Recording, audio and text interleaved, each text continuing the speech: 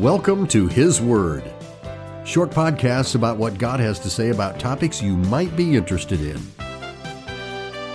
Not my words, but His Word. Today's podcast, For Christ's Sake. Now, this might sound like an odd title for a podcast because we've all heard that phrase used irreverently on more than one occasion, right? In many different places. Other irreverent phrases come up too, like God, GD. You never hear Buddha, damn it, though, or Mohammed, damn it, but we hear irreverent phrases in movies, on the street, and even in the workplace. And speaking of the workplace, many years ago when someone was living with us, they came home from work one day and looked a bit disgusted. I said, "John, what's wrong?" He said, "Well, they're calling me John the Baptist at work." I asked, why in the world were they doing that? Then John told me that he just got tired of hearing people take the Lord's name in vain. GD. And he finally said, "Look, I don't talk about your father, so stop talking about mine." So now they're calling me John the Baptist. The phrase, "for Christ's sake," is used irreverently by people when they're angry or discouraged or disgusted, but that phrase is actually in the Bible, His Word. It's in the book of Ephesians where it says, "Be kind one to another, tender-hearted, forgiving one another, even as God, for Christ's sake, has forgiven you." Now that verse tells us why we ought to forgive others. I once heard a Bible teacher say that you'll have no trouble forgiving others if you remember what God has forgiven you for.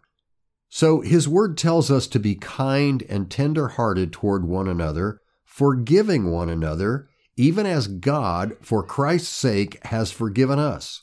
And that verse also tells us why we have forgiveness from God. God doesn't forgive us because we are so very, very, very sorry. "Oh, I'm so sorry, God." Nope. God doesn't forgive us because we promise to never, ever do it again. "Oh, God, I'll never do that again." Nope. God forgives us because Jesus Christ paid the price for all sins. His Word says, "for the sins of the whole world." And so, because of Jesus Christ being the full payment for all sins, God has forgiven you and I on account of what Christ did for us. And so, for Christ's sake, we ought to reciprocate by forgiving others. And while we're at it, His Word says we should be kind and tender-hearted too. When you think about it, how kind and tender-hearted God is to forgive us all our sins because of what Christ did. We don't deserve it, and we certainly couldn't earn it. It's because of God's great love in sending His Son to be the payment for all sins. And because Jesus Christ was the payment for all sins, you and I have forgiveness. So the next time you hear someone irreverently say the phrase, "for Christ's sake," just remind yourself that because of what Jesus Christ accomplished, God has forgiven you. And because of that, you ought to forgive others.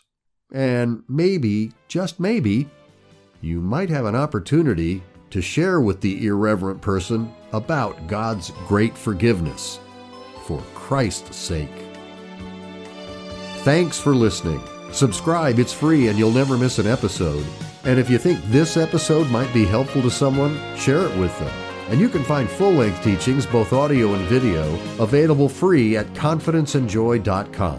Have a comment? Just use the contact tab on the homepage. Until next time, enjoy reading His Word. God bless you.